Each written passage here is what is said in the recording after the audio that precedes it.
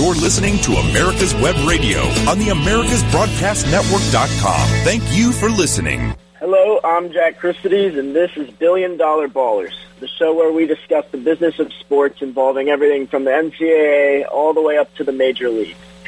I'd like to thank everyone for tuning in to listen today on America's Web Radio. As we all know, we've been dealing with the COVID-19 pandemic for what seems like forever now, but it appears that we have now reached that light at the end of the tunnel, so to say. As businesses across the country are beginning to reopen, so too are sports. We discussed in the previous show the immense role that sports would play in bringing back the economy, hence President Trump and other various lawmakers' decisions to include the return of sports in Phase 1 of the three-phase plan to return to normalcy in the United States business world. Again, as we have discussed previously, all of that began with the return of the UFC last week. The UFC did incredible numbers across the board. It included a large number of purchases of the pay-per-view, actually reaching near the all-time highs, close to millions of buys, along with the event being the most bet-on sporting event ever. Now, this is paved the way for the return of many other sports as well, all of which we will be discussing on this week's show. So we've got a packed show for you today, and we're going to dive right in. The first thing that I wanted to discuss this week, it's something that I've told you guys is going to be coming for several weeks now, but finally it's here. It's the return of NASCAR. NASCAR returned on the 17th in Arlington, and this kicked off a streak of 7 races in 11 days. Pretty unprecedented for the NASCAR to have so many races in such a short period of time, but it does seem that they're following in the footsteps of UFC, trying to capitalize on kind of a dead zone for media right now and give fans as many sports as they can and as many events as they can while they're bored in their homes and they're either glued to their TVs. So again, similar to the UFC, it was a huge success. It averaged 6.32 million viewers, according to Nielsen data. That would make it the most watched competitive sports event on cable television since the Daytona 500. Obviously, some slight caveats here.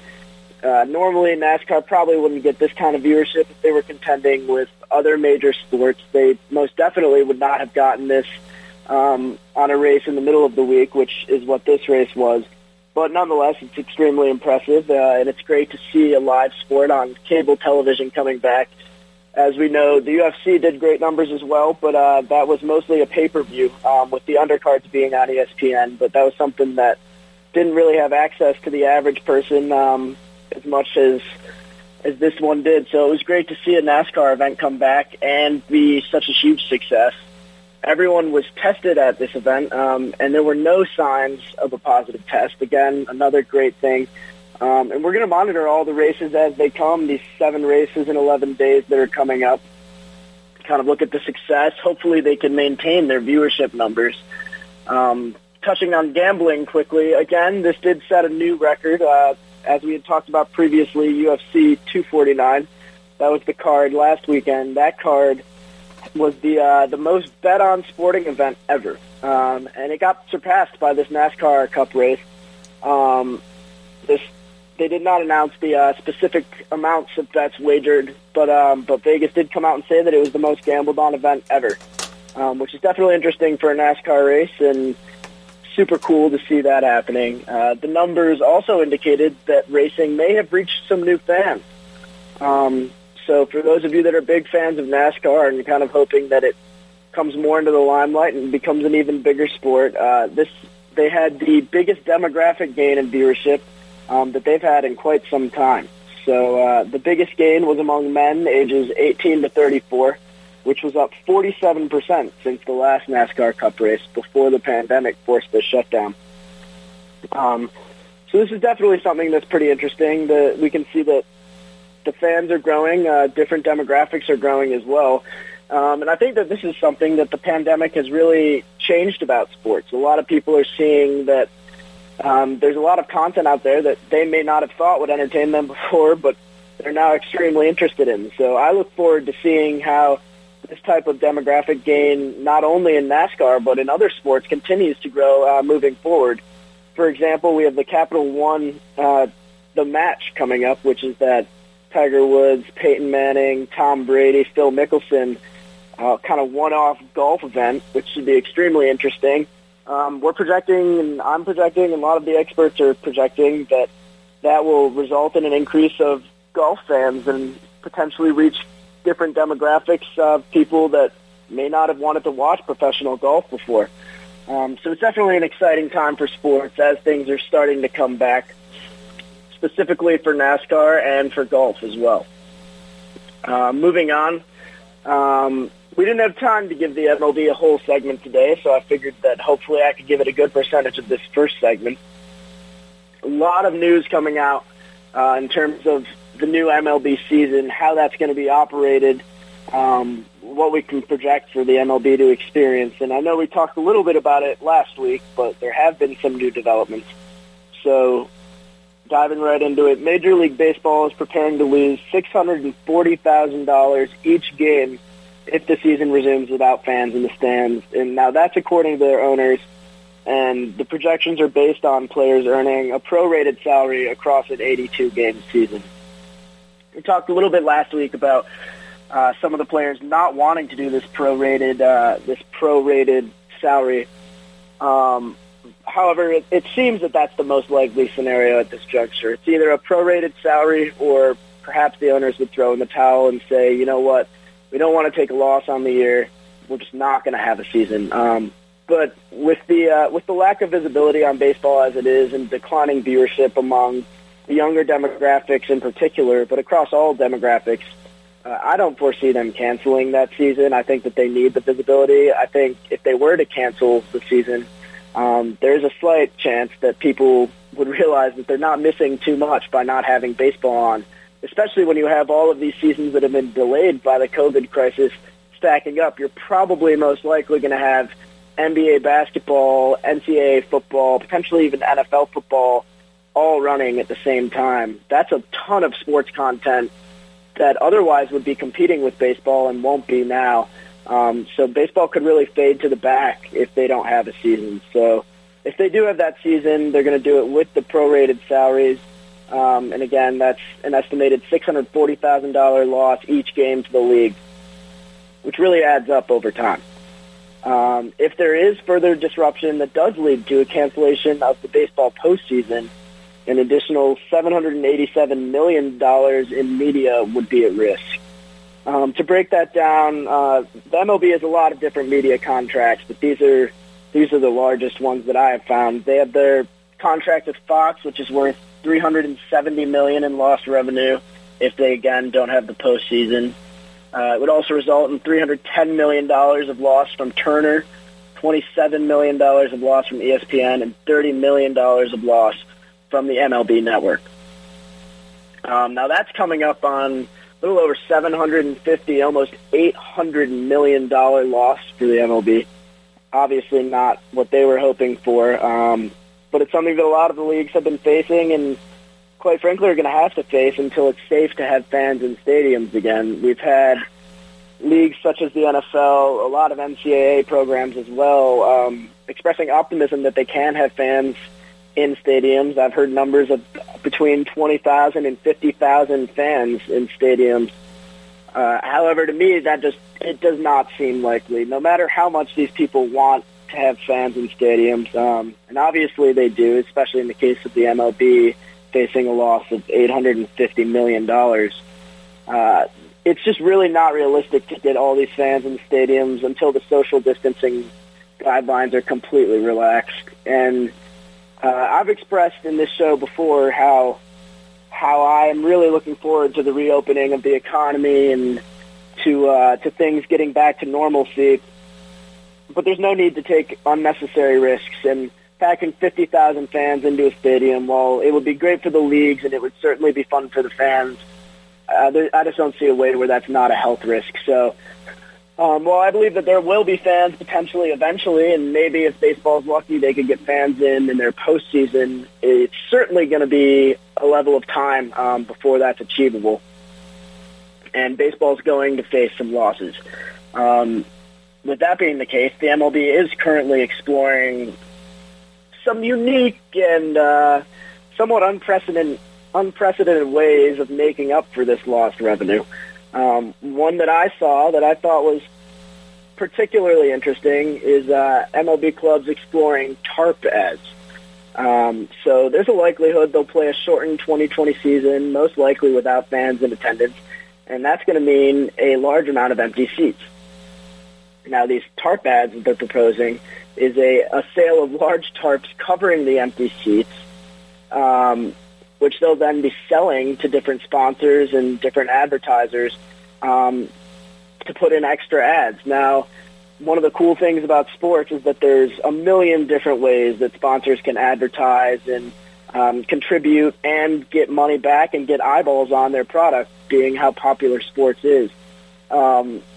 This is just amazing to me that they can find ways to advertise on their empty seats. They've already filled up all the signage inside the stadium, outside the stadium, in the parking lots, even on the players in some cases, on the gloves, on the cleats, so many different places that people are already advertising, yet they're still finding new places and new ways to advertise. So if they are able to do this, it'll hopefully help to make up a percentage of the $1 million in ticket and in-stadium revenue that will be lost.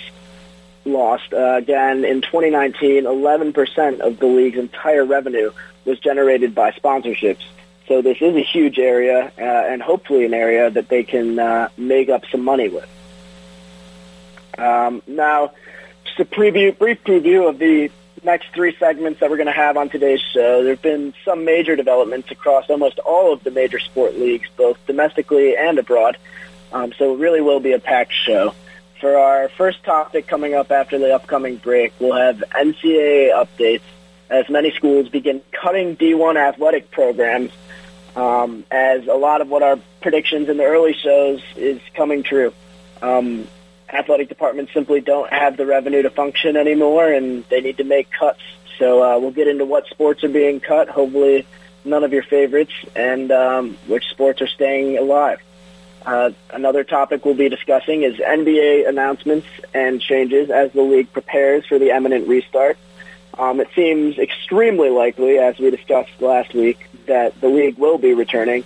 There will be modifications in scheduling, sure, and perhaps there will be a loss of revenue.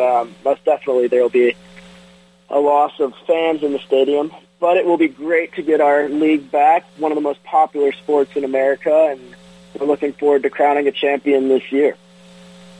In our third segment, we're going to talk about a number of interesting things, focusing on, first and foremost, NFL updates, as they begin to lay out some of their guidelines for how they're going to handle the health crisis and the return of the health crisis. We're also going to touch on WWE. Some consider it a sport, some don't, but the fact is it's one of the largest businesses and biggest earners in the United States. So lots of things to unpack there, and we'll do a little bit more of a deep dive into Capital One's The Match. That's that golf tournament or golf event I was mentioning before, talking about the positive impact that can have as they're donating over $10 million to COVID-19 relief. And with that, I think we'll go into our first break. Quick Stakes, that's QUIK Stakes, are not just for surveyors. They are great for family and community gardens. Go online to www.quickstake.com or contact your local land surveying supply dealer and get you a box of Quick Stakes. You'll love them every year when you plant your garden. Again, that's Quick Stakes, QUIK Stakes, the truly preferred way to stake and identify what's in your garden now. My name is Kyle Hayes, a motorsports student at Alfred State College. Every year, Alfred State students compete in the Great Race, which is a cross-country time endurance rally for vintage vehicles. As you can imagine, it's pretty costly. I'm asking for your help. Your donation can make it possible for these students to live their passion and promote the vintage automobile industry. Please visit our site at give.alfredstate.edu and search Great Race to learn more and help us reach our goal. Thank you. The Docs for Patient Care Foundation is your way to join the fight and become a member of an organization created by doctors for patients, dedicated to fighting for your healthcare freedom and preserving the doctor-patient relationship. Get a pen and paper. Write down docs4patientcarefoundation.org. That's DOCS, the number 4, PatientCareFoundation.org. Go to our site and please make a generous tax-deductible donation and join the fight today. Thank you. Generally speaking, I don't do what I'm about to do, but because of circumstances over the past 4 weeks, 3.5 weeks, I found out the importance of Docs for Patient Care. Folks, don't ever let a member of your family go to a hospital without you or somebody being with them. That's one thing. The second thing is, take a look at Docs for Patient Care, the foundation, and what it does and what it's trying to do and is accomplishing. And I found out firsthand how needed Docs for Patient Care really is. So, again, my advice, don't let any member of your family or friends or anybody else go to the hospital without somebody going with them to take care of them in the hospital and to ask questions. Don't just let the hospital run rampant over you, and they will. I have no love for hospitals, and you need to protect yourself. We'll be back right after this. You're listening to America's Web Radio on the AmericasBroadcastNetwork.com. Thank you for listening. Welcome back to $1 Billion Ballers. I'm Jack Christides. In this segment, we'll be focusing on recent news and announcements regarding the NCAA and the fallout of the COVID-19 crisis on college athletics. Now, this has been one of the topics that I've focused on throughout the course of this show. I believe it was actually the very first topic that I ever mentioned on our first show. Seems pretty recent now, but thinking back, it's been a little over a month since we've been running this show. And I think things have been going well, but I think this segment will demonstrate just how much the sports landscape has changed since we started. So when we first started this show, we were discussing how college athletics could struggle to function as potential loss of football season and large amounts of revenue could occur. And that's exactly what has come to pass, as a number of college programs have been cutting certain D1 sports as a reaction to the financial hardships of the pandemic. So we talked about potentially how losing a football season could be extremely detrimental and have a large fallout across a number of other sports, as college athletic departments are funded primarily by revenue-driving sports of basketball and football. Most athletic departments are funded between 60% and 80% of their revenue from these basketball and football programs. Fortunately, a return of college football appears to be safe.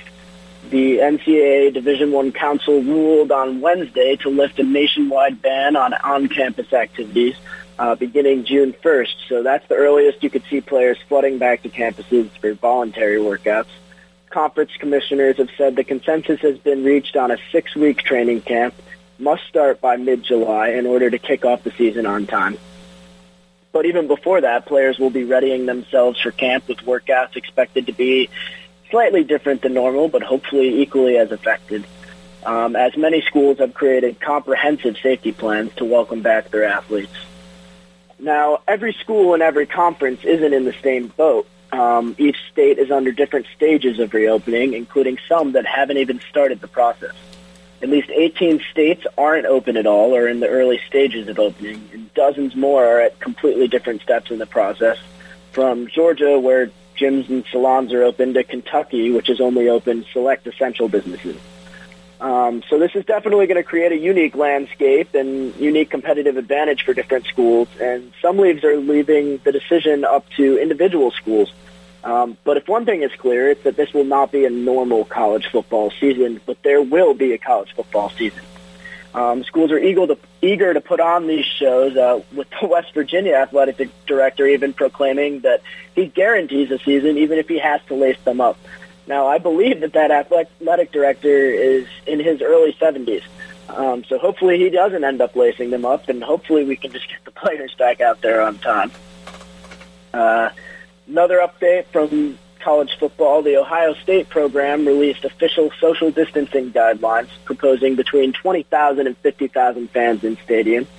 Now, we talked in the last segment about how I feel regarding fans in stadium. I think this is kind of a foolhardy exercise. I don't really care what their projections say. Just use common sense. Having between 20,000 and 50,000 fans in a stadium right now doesn't seem like something that's going to be able to happen. If it does, more power to them. That's great. But I foresee a lot of health issues if that does happen. Now, just because college football is back, it doesn't mean that revenue isn't going to be taking a huge hit. Obviously, it would have been much worse if college football seasons were entirely canceled, because there would have been a loss in TV contract, media revenue, sponsor revenue. But there still is the loss in ticket revenue and concession revenue and all of the in-stadium things that we typically don't think about but are a major part of college athletics. Now, this loss in revenue has resulted in cutbacks as athletic departments are unable to function. A number of schools have cut athletic programs, with one of the largest examples being Furman. Furman has cut men's lacrosse and baseball. We've had Bowling Green also cut their baseball program. Central Michigan has discontinued their track and field program. And perhaps in one of the most shocking moves that I've seen today, the MAC conference has canceled the conference tournaments for men's and women's soccer, baseball, softball, tennis, lacrosse, field hockey, starting this fall. This is a change that's expected to last for at least 5 seasons. That is a huge, huge, huge deal. All of these teams discontinuing programs, and this isn't pausing programs, expecting them to come back. This is the elimination of programs impacting so many different things. I don't even have the time to explain in this segment or this show, but just to give you a little brief overview, the common sports that are being cut include tennis, lacrosse, swim, dive, and cross country. And all of this has been done in an effort to cut that back on expenses and hopefully preserve athletic departments. But one of the things that this is affecting that you may not have been thinking about is Title IX. Now, most of us know Title IX as the bill that was introduced to promote equality among men and women's athletics in colleges. Now, that's definitely something that it does, but one side effect of Title IX is that you're forced to have proportionality between not only your student body, but between your men's and your women's sports at your school. Now, this is all great. Certainly, I'm not advocating to get rid of Title IX, but we may need to have some provision after a pandemic like this. Whenever you see a sport being cut, it usually results in a sport on the men's side and women's side having to be cut because you need to have equal proportionality across those sports. You can't simply cut a men's sport and not look at the women's sports, because then all of a sudden you have too many women's sports, or vice versa, you have too many men's sports when it relates to the women's sports. So this is causing all sorts of problems across the athletic departments. Another issue that is becoming more prevalent as sports are getting cut is the rule that schools maintain at least 6 D1 athletic programs to be considered a Division I athletic institution. This is something that the NCAA has addressed with a waiver, a widespread waiver. Schools do have to apply for this waiver, but it's allowing in select cases for less athletic programs to be Division I and still allow a team to be, or a school to be in accordance with those guidelines. So we're seeing all sorts of changes in the way college athletics are operating. And what it really all boils down to is how college athletics normally operate on a yearly basis. So what some of you may not know is most college athletic departments operate at a cash flow deficit year in and year out, with only about 20 or 25 teams actually making a profit. Now, you may be thinking to yourself, why are so many teams, so many athletic departments still functioning year after year if they're not making a profit? And what that boils down to is that college athletics is a revenue-driven sport. So the reason that teams don't actually need to make money year in, year out is because if they drive a large enough amount of revenue, and then you also add in the positive benefits, be it recruiting, brand, camaraderie amongst the school believes that taking a loss in the cash flow department is worth the non-monetary benefits that they're going to get. They're going to draw attention to their school, potentially get a number of new students in the future, elevate the brand of the school, and over time they'll make up that money in a variety of different ways, be it alumni or things of that nature. So this all was fine and well until this year, where all of a sudden revenues dropped even lower, and all of a sudden they can't even afford to support the programs. So it's really an issue that no one could have foreseen coming, but it points to a flaw in the system, and maybe these teams will have to start reassessing, and these departments will have to start reassessing exactly how they're going about doing their business. I know I've spoken about my brother, Max Christides, before on this show. He's currently a lacrosse player at UMass Lowell, a Division I East Coast lacrosse program.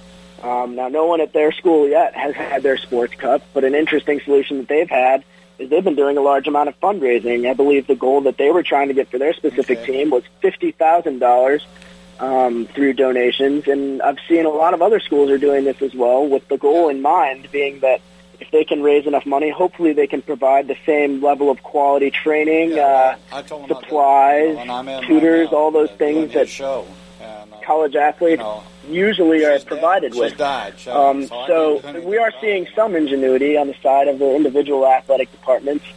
And it'll be interesting to see what other solutions they come up with. But as of yet, it's just been cutting of programs, cutting of resources, and in some scenarios, some fundraising to attempt to earn back some of that money.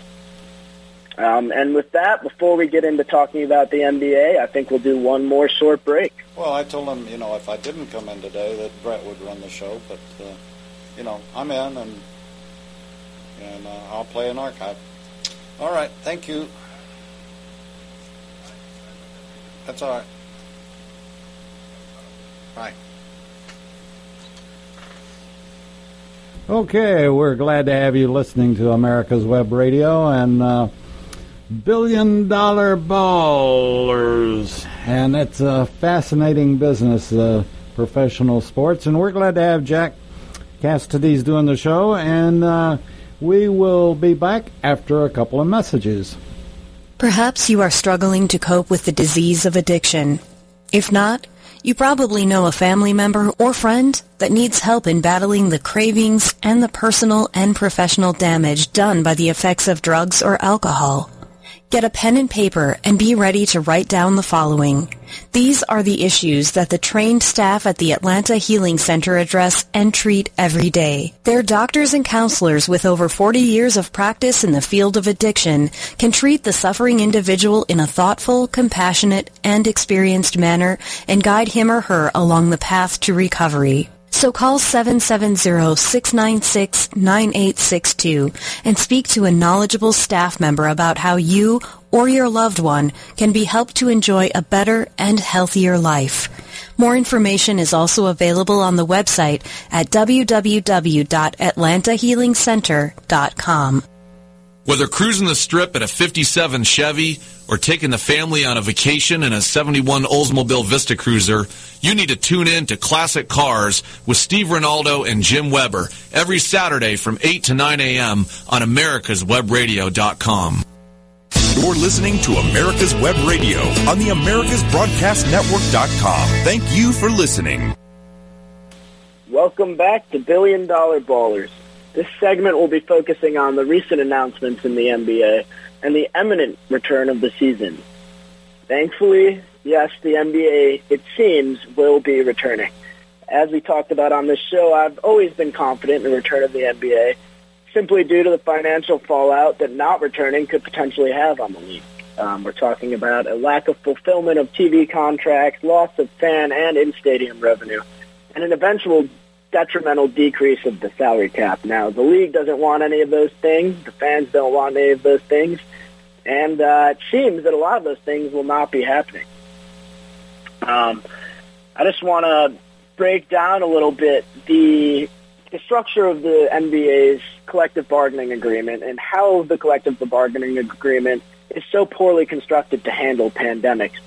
Now, the collective bargaining agreement structures the league such that the contract is built on one basic assumption, that the flow of money into the league will largely remain uninterrupted. So the force majeure that we've heard about, that potential stoppage of the season indefinitely, would allow the league to take back money from players' salaries. It's generally standard legal procedure inserted into most collective bargaining agreements like this that covers all the bases. It's essentially a just-in-case for a situation exactly like this. Basically, think of it like a spare tire after a blowout. Just some insurance that'll get you where you need to go in the short term, but it's not a permanent solution. Eventually, you're going to need a new tire. Eventually, you're going to need to renegotiate this CBA. So this is exactly where the NBA is right now. They currently have a spare tire on. The collective bargaining agreement needs to be retooled for this new reality. There's a lot of ideas how this can get done, but the best idea has yet to be discovered. So unfortunately for the league, there's no solid answers just yet because no one knows exactly how much money will be lost. One of the reasons that we're still in limbo is because the league is hoping to recoup some of the potential $2 billion in losses by resuming their season. And thankfully, it appears that they're going to return their season. But you can't dispute the numbers. And the numbers show that the amount of revenue lost depends on a lot of different things, including how many games are played, how the games are broadcasted. For example, can they create a second broadcast of their games with different camera angles or potential to add different viewers, things of that nature? And how much salary is the league going to be taking back from the players? Now, losing $2 billion is their worst-case scenario, but we do have to make that part of the conversation because we just don't know how much revenue they're going to lose as of now. So it's really a prepare for the worst, hope for the best discussion that hopefully forces everyone involved to think about more contingencies moving forward. Now, the NBA and the NBA Players Association, as we know, agreed on withholding 25% of each player's paycheck. That began on May 15th. It's continuing until the beginning of the season again. The revenue, in essence, for the league has dropped to zero in this time off, which is having a huge financial impact on the team businesses and arena businesses.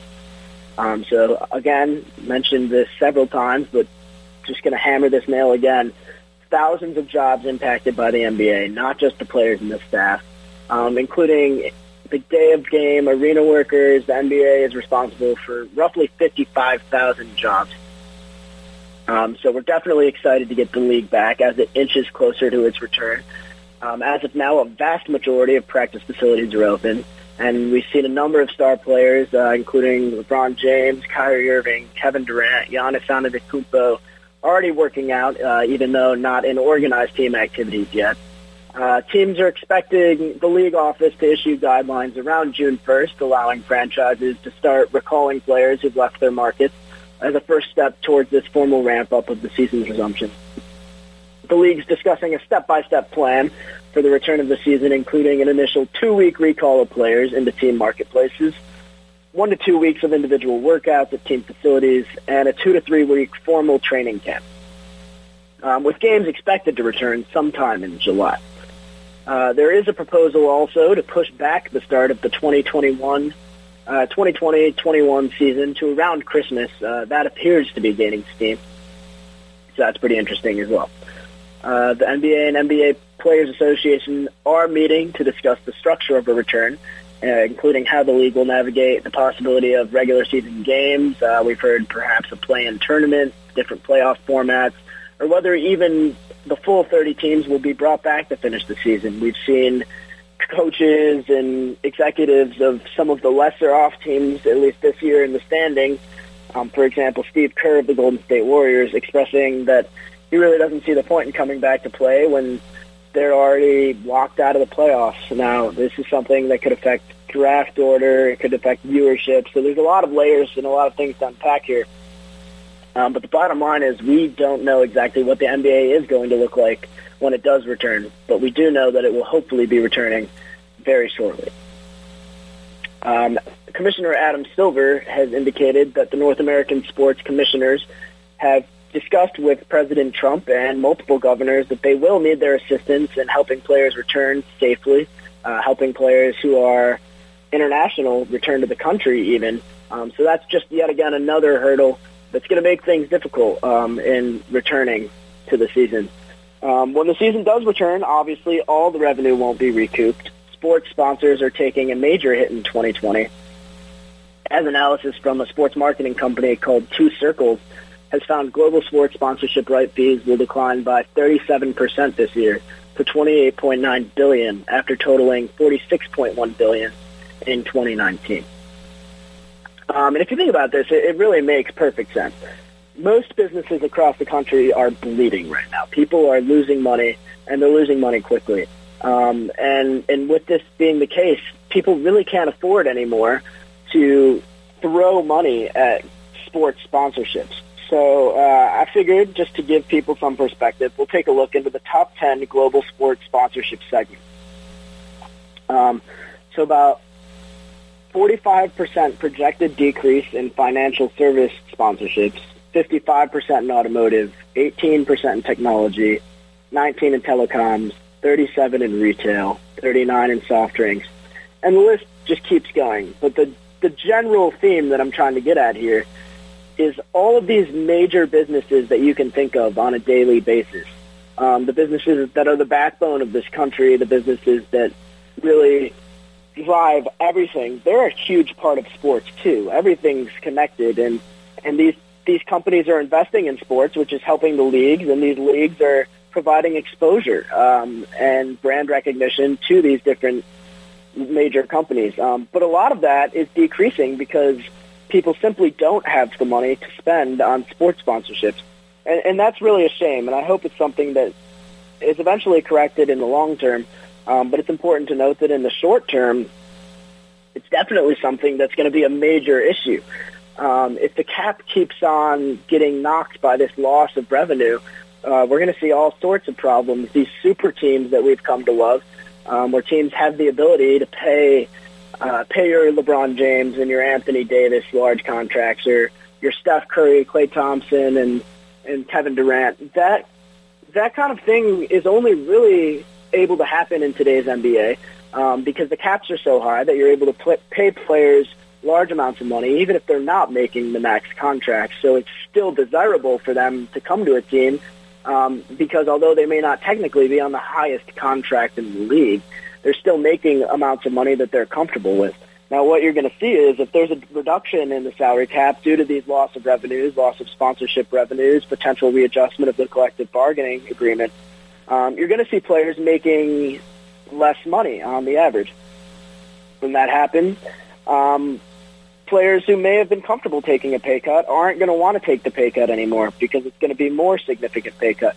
They're going to be making less money than they would before, not simply because they're taking the pay cut, but because the amount of money that the teams have to spend on players is less. So while hopefully the NBA should be able to withstand this and make a good recovery, there is always the off chance that it affects the salary cap, and that's going to affect their on-court product as well. Now, little preview of our next segment before we get into it. I really wanted to touch on the WWE. Now, the WWE is an interesting conundrum in the sports world. Yes, we know it's air quotes fake. Technically, it's not what some people would consider a real sport. But when we get down to it, sports really is entertainment. The whole purpose of sports is to entertain the American people and certainly provide stimulus to the economy in times that we're in, such as now. And the WWE is incredibly good at that. People are constantly underestimating the WWE's fan base. Their video-on-demand content might be actually the biggest reason why their subscriptions are decreasing year over year, but it's also due to the fact that their official YouTube channel has eclipsed 60 million subscribers, which ranks as the #1 sports channel on YouTube. And throughout this entire crisis, the WWE has, in fact, never actually stopped. They have no fans in their stadium. Yes, it's a contact sport, but the WWE has continued to run through this whole thing. I've seen a couple of the shows myself. I can't claim to be the biggest WWE fan. It's certainly kind of weird to watch people wrestling with no fan noise and hear all their introductions and their walkout dances with no fans in the stadium. But the bottom line is that they're prospering, and they're prospering in ways that other leagues are attempting to branch out and capitalize on as well. So their YouTube channel is not only the #1 sports channel on YouTube, it's the 5th most viewed channel in the world with 43 billion video views. And I think that this can really pave the way for a lot of different sports and show how it doesn't necessarily need to be your typical TV content. It doesn't even necessarily need to be your typical streaming content. A lot of it can be through various stored online channels such as YouTube, allowing people free access year-round. This definitely isn't going to bring in the same kind of revenue that a large TV contract would, but we can't underestimate the power of visibility. It's something that we've seen throughout this whole crisis with the WWE, this new Capital One golf tournament, as we've talked about, even NASCAR. These sports are gaining exposure, and in the long run, exposure means viewers mean dollars. And the more fans that you can accumulate, the better it's going to be for your sport. So I do think it's something interesting to note. And as to how that does relate to the NFL, because it certainly does, with the NFL prepping to do their new streaming services, we can see that they're sort of trying to branch out in the same way as well. And we're going to get into that in our next segment, focusing on NFL updates and a lot of changes that are coming to that league. So with that, we'll go into our final break.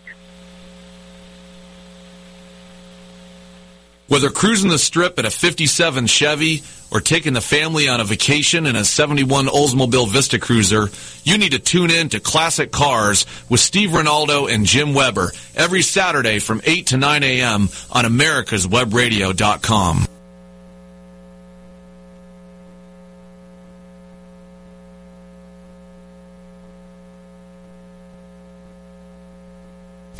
Want to give your family or loved one the perfect gift? Then go online and check out the TornadoBodyDryer.com. I love mine and the warm heat air massage it gives me after my shower. The Tornado Body Dryer is super. You'll love it, and you'll love having one in your shower. Hello, I'm Dr. Mike Karuchak. Have you ever wondered what doctors talk about amongst themselves? If you do, join us on the Doctor's Lounge and hear the doctors' conversations amongst themselves. Join me and my co-host, Dr. Hal Schertz, every Thursday morning, 8 to 9 a.m. You're listening to America's Web Radio on the AmericasBroadcastNetwork.com. Thank you for listening. Welcome back to $1 Billion Ballers. We're going into our final segment now, a segment that I'm particularly partial to, definitely excited to be discussing, and that is focusing on NFL updates and changes.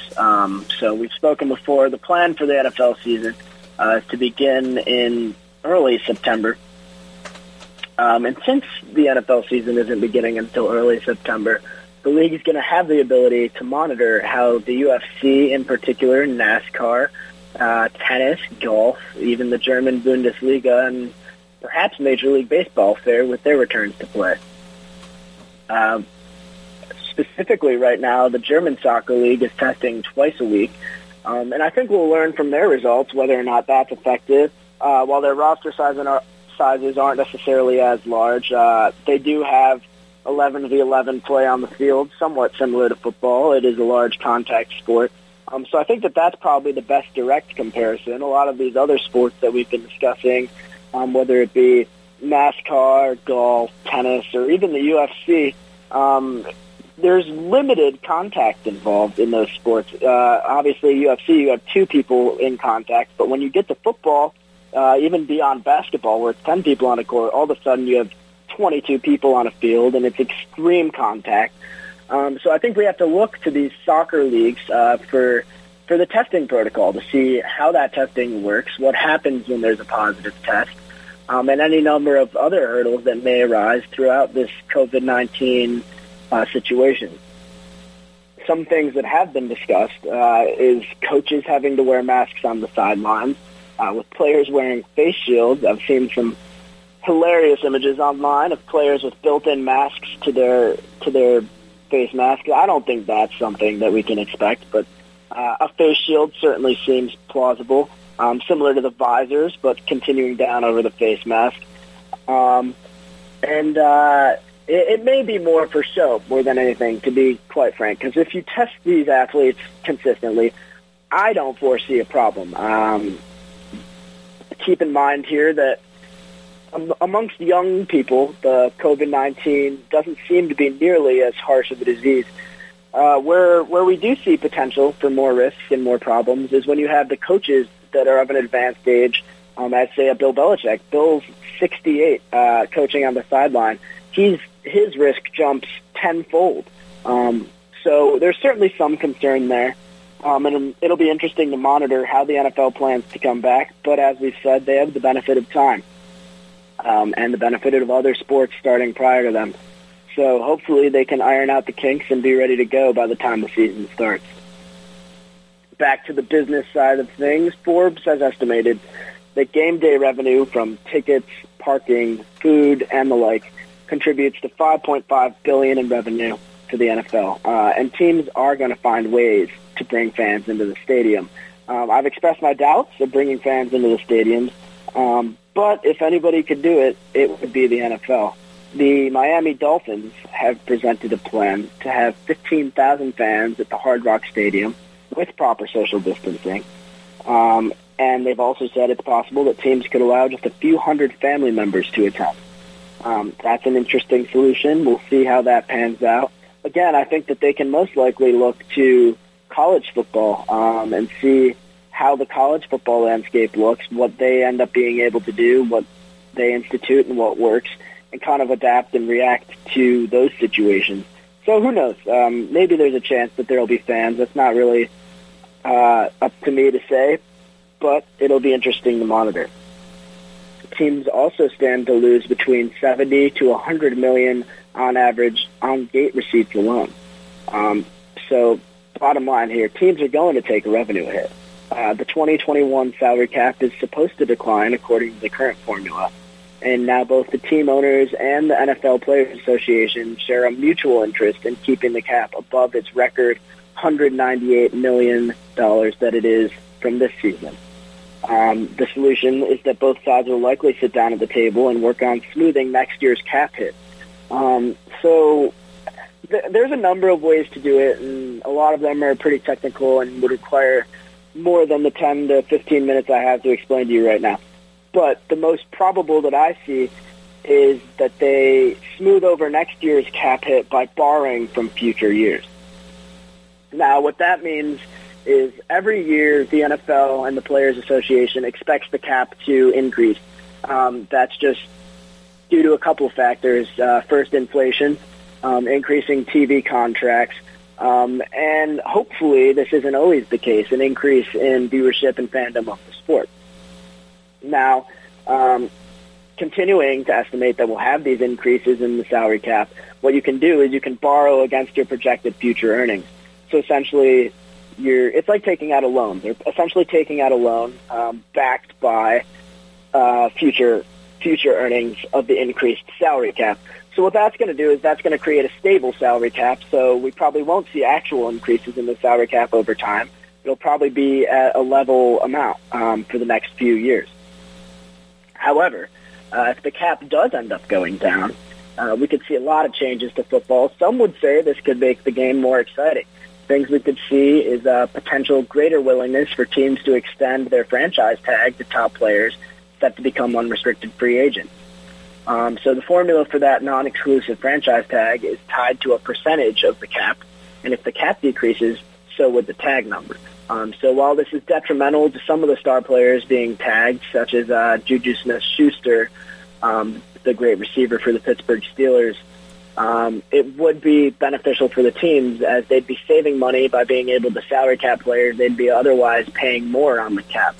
So that'll be something interesting to monitor. And secondly, young quarterbacks ready to break the bank, they may have to wait a while longer. So with the cap massaging, leveling off the salary cap for the next few years, it'll be difficult for, say, the Cowboys to pay a Dak Prescott or the Texans to pay a Deshaun Watson, respectively, what they feel they deserve. A contract anywhere close to $40 million a year, for example, could wind up costing disproportionate amounts of the cap if the cap remains the same or goes down. So again, we could see the franchise tag potentially being placed on those players again, or we could just see them settling for lower contracts. It'll be interesting to see exactly what happens there. just for some more clarity on where the money in the NFL comes from and how it gets distributed, all the revenue in the NFL comes from three main sources. Those sources being league media, such as broadcast rights, postseason money, and local revenue. Now, although the CBA, the collective bargaining agreement, does not explicitly have a section on what happens if fans can't attend games due to a once-in-a-century pandemic, you can look at Article 12, Section 1 of the document for some guidance. So I recently went back and read through this, and I think that this section can somewhat accurately depict what we can expect. And I'll read it off, and then I'll explain a little bit of what that means. So the section says that, quote, if all revenue for any league year substantially decreases, in either case due to a terrorist or military action, natural disaster, or similar event, parties shall engage in good faith negotiations to adjust the provisions of this agreement with respect to the projection of all revenue and the salary cap for the following year.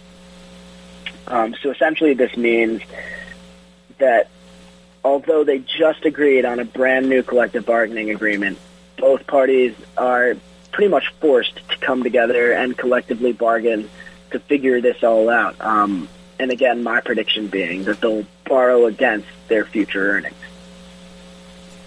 Moving forward, I did want to discuss this Capital One's The Match, Champions for Charity, quickly.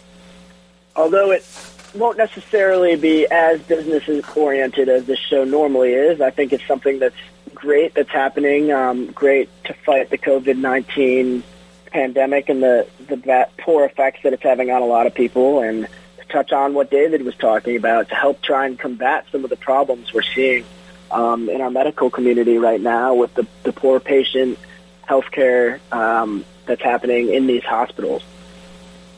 So what the Capital One's The Match Champions for Charity is it's a one-time event with what many people consider to be, if not the two best quarterbacks of all time, the best quarterback of all time, Tom Brady, one of the best, Peyton Manning, and two of the best golfers of all time with Phil Mickelson and Tiger Woods. They're all going to come together. They're playing teams of two. It's Tiger and Peyton versus Phil and Brady. And they're playing a match that will support national and local beneficiaries, aiming to make an impact on many of the communities affected by the COVID-19 pandemic. Donations will be made to organizations working across multiple areas of need, including Direct Relief, which equips healthcare workers on the front lines with life-changing medical supplies, the American Red Cross, who has been making a huge part, or playing a huge role in helping relief efforts to work within this new environment, including providing virtual support and collective convalescent plasma for COVID-19 treatment. Save Small Businesses, a grant-making initiative to help small business employees struggling at this time. And the All-In Challenge, an initiative that aims to eliminate food insecurity by providing food to all those in need. So in partnership with the All-In Challenge, all four participants are going to donate custom experiences, raising millions of dollars towards the COVID-19 relief efforts. With viewers having the ability to enter into a live raffle for certain cool events and things featuring Tiger Woods and Phil Mickelson during the telecast as well. So obviously the coronavirus has caused unimaginable tragedy and heartbreak, and it's something that we're all looking to get through. But I think that this is a beautiful example of how sports can help us to overcome, and help us to overcome in ways that may not be considered traditional formats.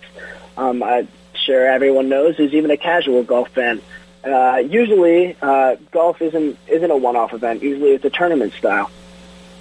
But in this scenario, it is just a 2v2 one-day event. It'll be really interesting to see how that plays out. I, for one, think that it's going to draw huge numbers, and it could potentially affect how we view sports such as golf and tennis moving forward. Similar to the way that we've seen a lot of different celebrities try to verge into the world of boxing, people who weren't even boxers before. The point is, at the end of the day, sports is entertainment. And if you can provide something that's entertaining, that's going to get fans to tune in, that can generate money, whether it be for charity, as is the case here, or whether it just be normal ways of generating revenue, as most of our normal sports function today. We may want to reassess our typical ideas of how sports are presented. There's no reason that we can't be adaptable and change to the times. And people now more than ever just want an event. It doesn't necessarily need to be the structured season that you would normally see. For example, another thing that recently has been discussed by Commissioner Adam Silver of the NBA is implementing a mid-season tournament for no reason other than to combat the lack of interest that they've had in the All-Star game. So people have not been tuning into the All-Star game for many years. A lot of people tie it to the decline in quality of the NBA dunk contest. But we need to come up with unique solutions that allow us to drive more revenue, especially as leagues and teams are losing money quickly. And I think restructuring the format, or what we would consider the classic format of many of these sports, is definitely an interesting way to do so. So as our show is coming to a close this week, I'd love to give a brief preview of next week's show. Again, as new information comes in, the shows are ever-changing. But the plan for next week's show is we're going to discuss exactly how this Capital One, the match, ends up going. We'll talk a little bit about the numbers, the actual money raised from that. We should have updates following that June 1st date of exactly what's going to happen on the NBA side of things. And hopefully, as student athletes continue to flow in to their schools, and begin to resume on-field activities, we'll get some updates of exactly what's going to be happening there. Also, look forward to a special guest. I don't want to give it away just yet, but we'll have someone who can hopefully provide some insight onto the agent side of things, something that is not necessarily my expertise, but certainly a huge part of the business of sports is the agents representing the athletes as well. So it'll be great to get some different perspective there and understand a little bit of the full picture of how things are operating, and more specifically how the coronavirus has negatively impacted the agent side as well. So with that, thanks for joining us today on Billion Dollar Ballers. I'm Jack Christides, and we'll see you next Friday again at 9 a.m. Eastern Time on America's Web Radio. You're listening to America's Web Radio on the AmericasBroadcastNetwork.com. Thank you for listening.